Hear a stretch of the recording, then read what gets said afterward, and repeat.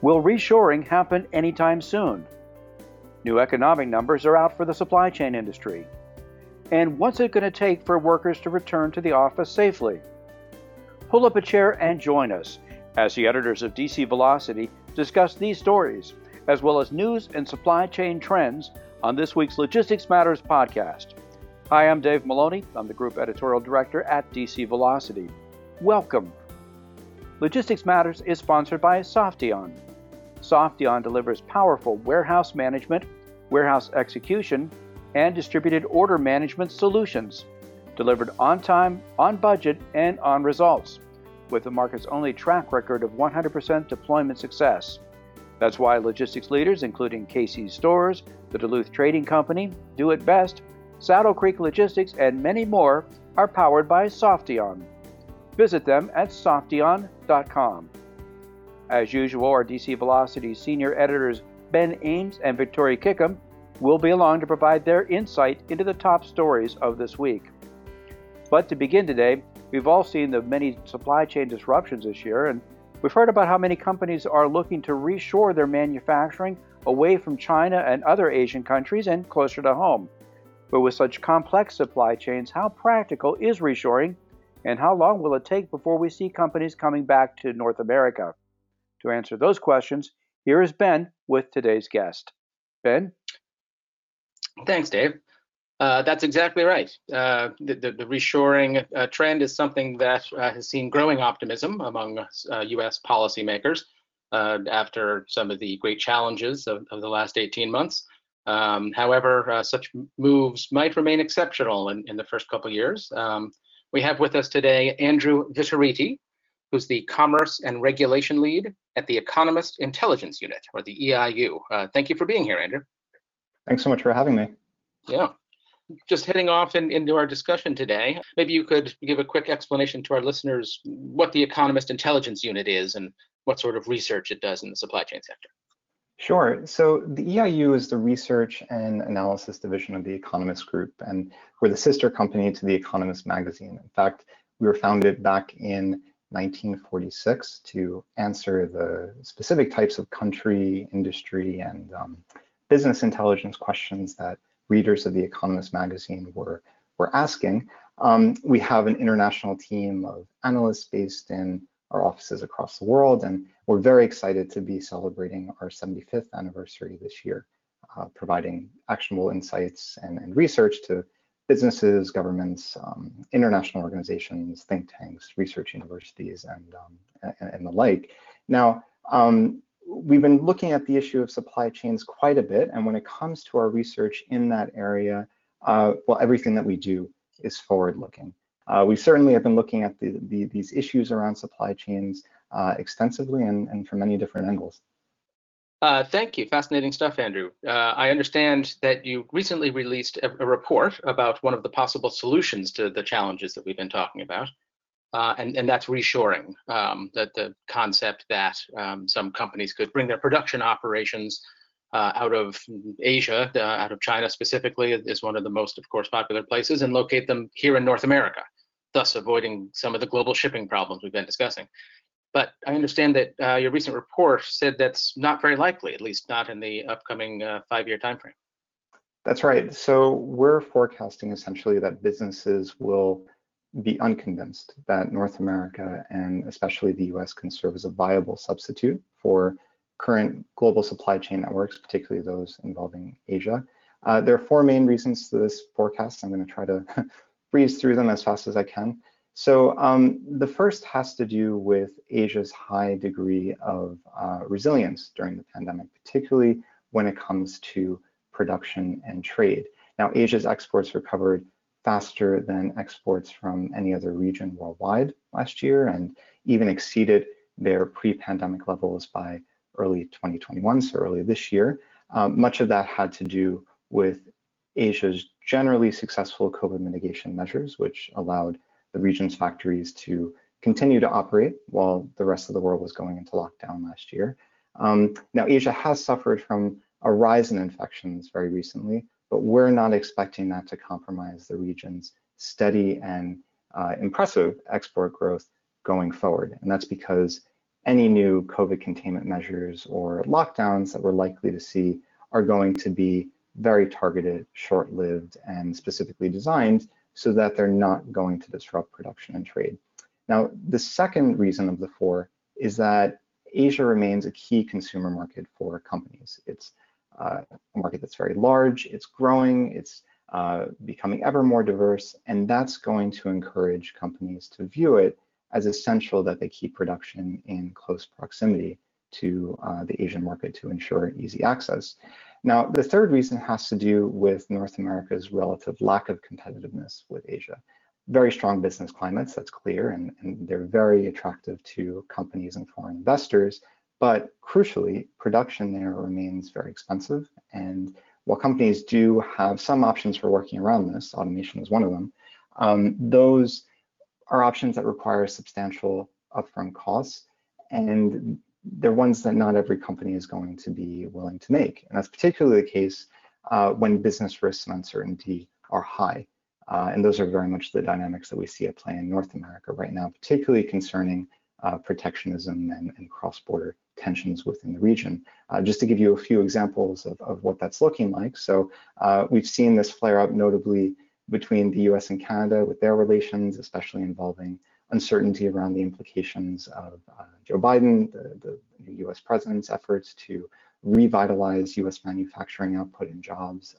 For example, since Mr. Biden entered office, there have been questions around whether Canada would get an exemption from his new Buy American procurement rules, or whether his administration would double tariffs on Canadian lumber, or whether it would sue Canada for allegedly failing to open up its dairy market per USMCA requirements. Of course, all of that has been building on top of disagreements that we were already seeing around the future of cross-border oil pipelines, and more recently about how to open the US-Canada border amid COVID.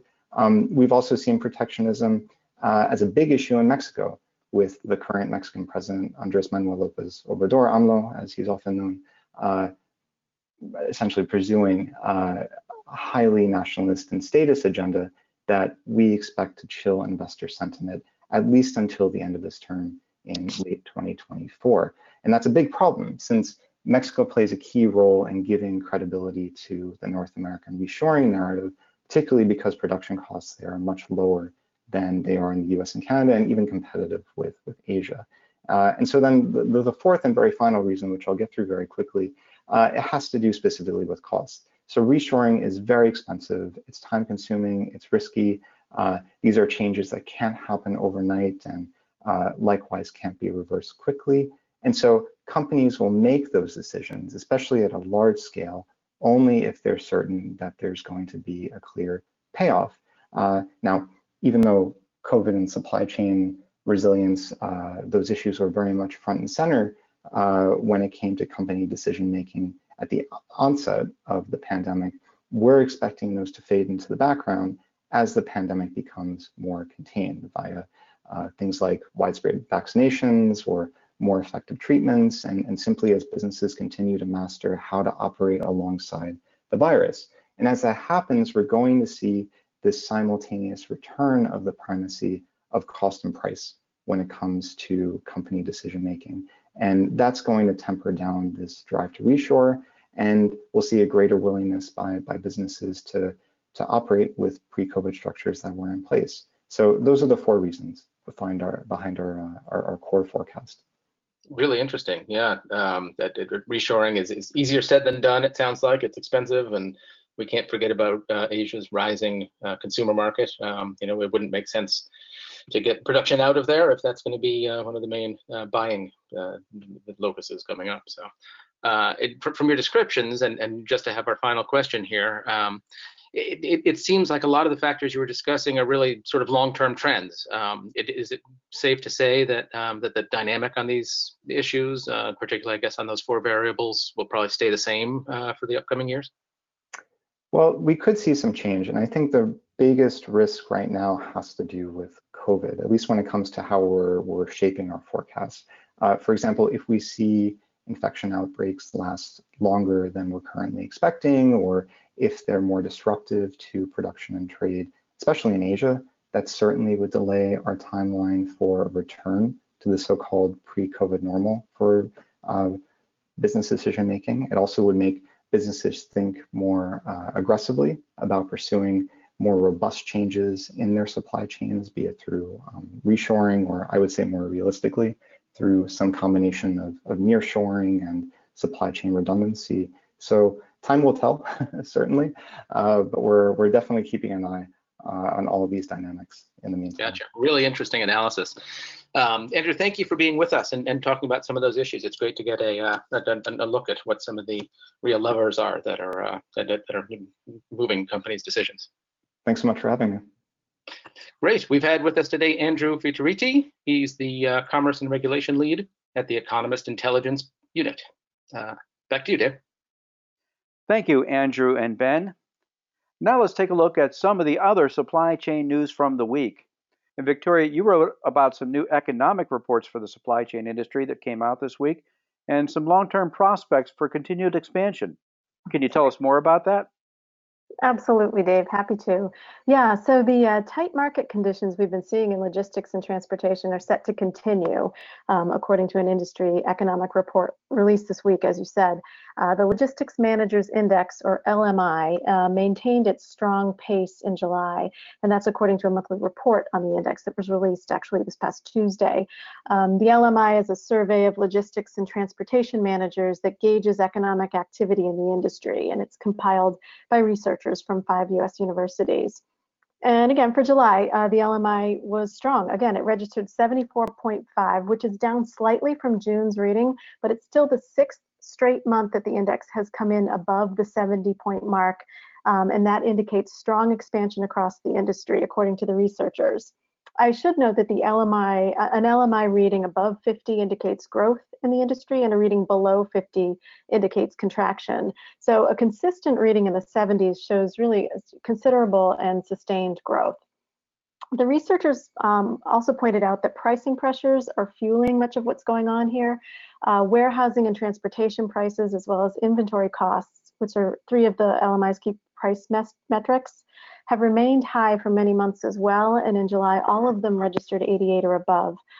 These pressures stem from a lack of available capacity and rising demand, which we've talked about many times here, and all of that essentially makes for a very busy logistics and transportation market. So we just saw more of the same, as I said, for July.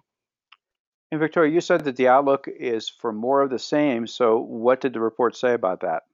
Yeah, good question. The managers polled for the report said that current conditions are likely to continue over the next year, and that's based on the LMI's Future Conditions Index, which essentially asks respondents for their 12-month outlook. In July, respondents predicted a growth rate of almost 72 for the overall LMI over the next 12 months, and that's up nearly 8 points above the index's all-time growth rate of about 64 for that metric.